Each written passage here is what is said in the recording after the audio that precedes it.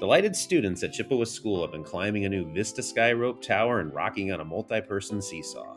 That's because Palos Heights SD 128 recently unveiled a new inclusive playground to start the year.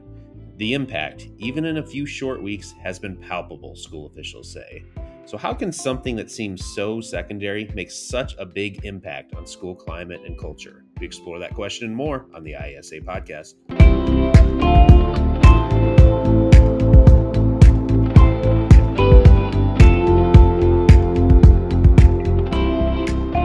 Welcome to the ISA podcast. My name is Jason Neville, and I serve as Director of Communications. My guest this week is Dr. Merryl Brownlow. She is the superintendent of Palos Heights SD 128, where that new inclusive playground was recently unveiled. Dr. Brownlow, can you share a little bit about yourself and your school district?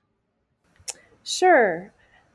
First of all, thank you for this opportunity to share a little bit about what's happening here in Palos Heights School District. I'm Merryl Brownlow, and this is the beginning of my 5th year as superintendent of Palos Heights School District 128 and my 32nd year in education. I've served in administrative roles in Illinois in 5 districts since 2005 and previously served as administrative and classroom roles in Philadelphia and New Jersey. Palos Heights is a small pre-K through grade 8 elementary district in South Cook County, organized into 4 grade level centers with an enrollment of approximately 775 students. So your district recently unveiled a new playground. What makes this playground extra special to you and your district? So the playground was unveiled at Chippewa Elementary School, which is the building that serves 1st through 3rd graders, and it underwent the renovation this past summer.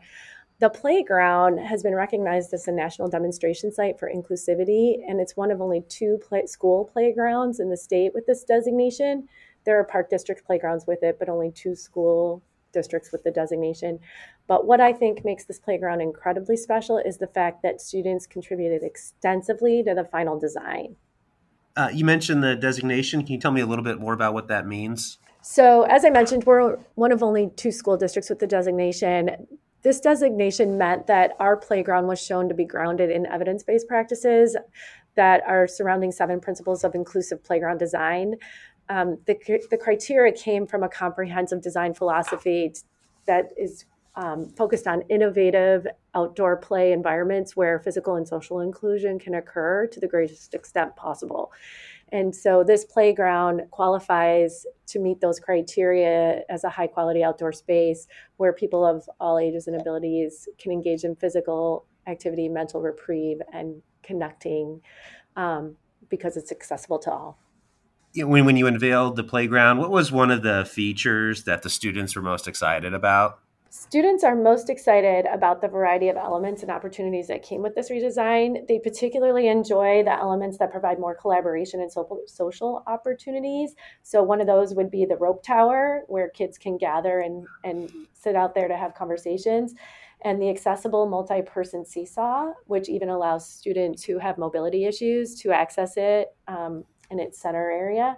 And then there's also a musical sensory garden that has many elements that allow kids to be creative and collaborate together while out on the playground. And they love those new features that weren't part of our previous playground. How big of an impact can a new playground have in an elementary school in terms of environment, perceptions, and perhaps even culture? Yeah, so I believe that a new playground can have a profound impact on school culture and climate. And also, it's also going to have a positive impact on the wider community and increase engagement between the community and the schools. In the case of this particular playground at Chippewa, the aesthetic vibrancy of the 2-color accessible turf that we installed and the color scheme of the equipment just lifts the moods of staffs and students because of its bright, happy feeling. And that contributes to the environment and translates into positive interactions among students in that space. And at the school level, the collective effort and engagement of the students and staff in the design process instilled a ton of pride, which has positively impacted the climate and culture.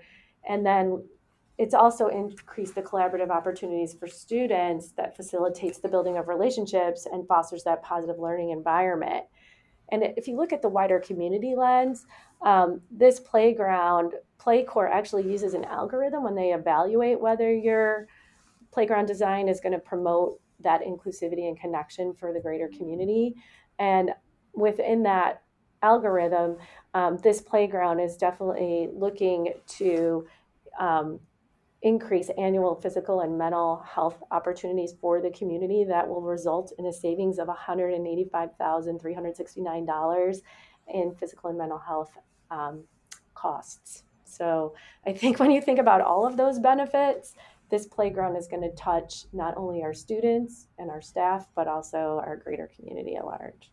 The news stories mentioned about the estimated cost of $450,000 to build it. Can you kind of just take me back to the planning stages? Were you always envisioning a project that large a scale, or was it initially smaller and evolved over time? So that's a really great question. And just to be clear, that $450,000 encompasses the equipment, design, and installation of the playground. So it included all of the components of building a new playground.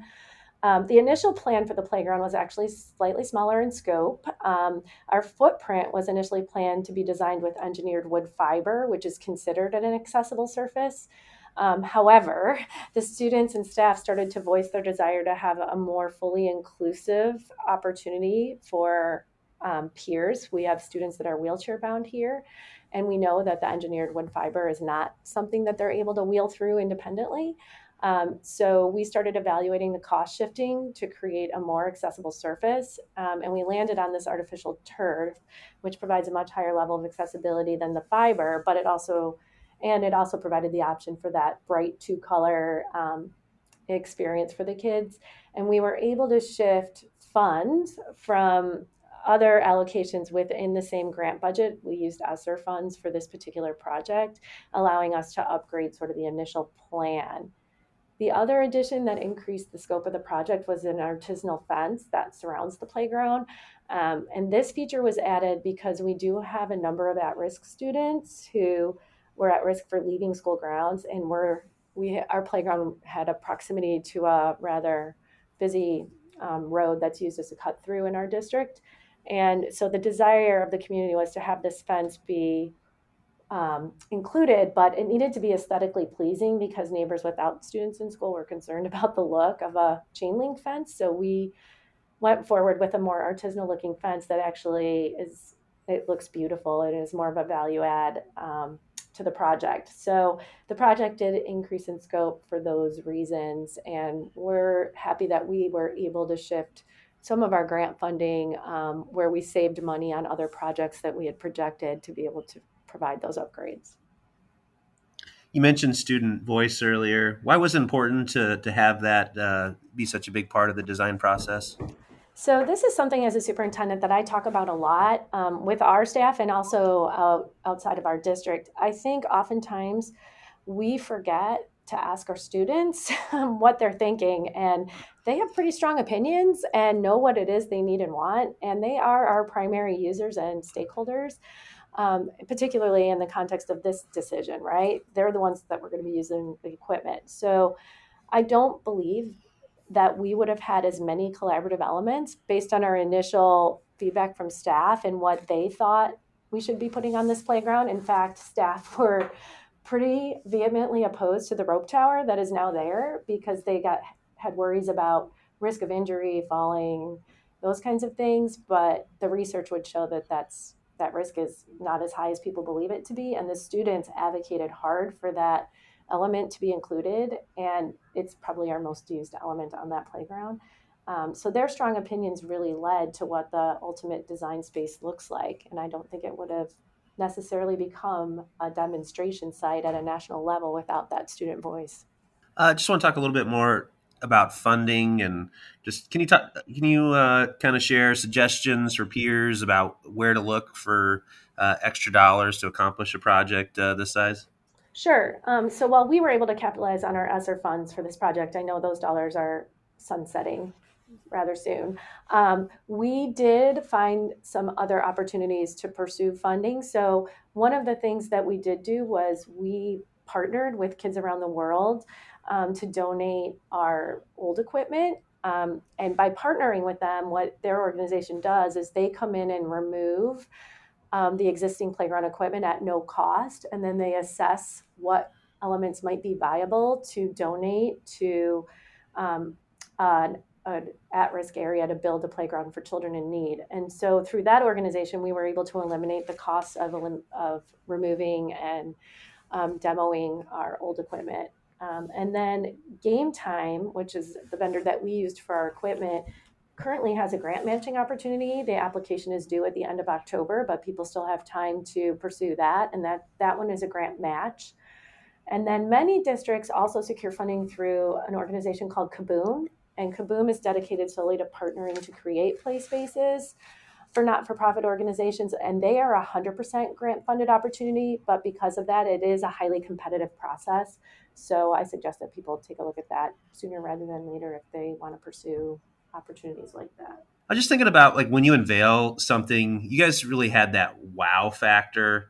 I just wondered if you could share your thoughts about like how much does it make that extra cost that you spend? How much is it worth it to do that because you get that wow factor?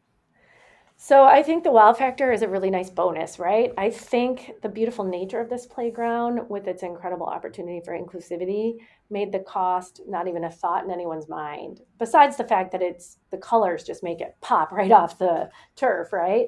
Um, but I think the wow factor for us is that when you see our physically disabled and wheelchair bound students independently accessing things other than just a swing, that that that stirs the emotions and reinforces the importance of being inclusive. And when you see our kids with autism or emotional disabilities having sensory opportunities where they can socially engage with peers, you can't put a price tag on that. And I think that's the wow factor, even more so than the way this playground aesthetically looks. So I think those two things combined really make the extra cost worth what we did here at Chippewa. Yeah, I read that you also decided to keep the playground open to the community during non-school hours. I'm not sure every school district does that. Can you talk a little bit about that decision? Sure. So here's the thing, we're Palos Heights, we're a small community, and we have a very strong partnership with our Parks and Recreation Department. In fact, the playground at our intermediate building is owned by them and not us. And so we partner around playground and accessibility to community all the time. And at the end of the day, while this was grant funded, we get very little funding from the state for our operations, our daily operations costs here in the district. So the community really funds 80% of our operating budget. And we would not be able to provide our high quality programming that we do without their support. So by providing access outside of school hours, it's a commitment from us to our community and to our partnerships to be able to provide them with this service. And I think we really want that data on community usage. This National Demonstration Site designation has a QR code that's part of the sign that acknowledges its recognition. And the community is going to be able to give feedback around how they're utilizing the playground and the benefit that it's bringing to them as community members, which only strengthens our work as a focus and a hub of what happens here in Palos Heights. Any final thoughts or advice for your peers? I think the thing I want to leave my colleagues with is the importance of involving students as stakeholders when making decisions that directly impact them. And by engaging the students, we supersede our expectations with respect to the outcomes that we think we're going to get. And this playground is just another example of how that happens. So I would just say, ask your kids. They know what they need and want. Thank you for coming on the ISA podcast.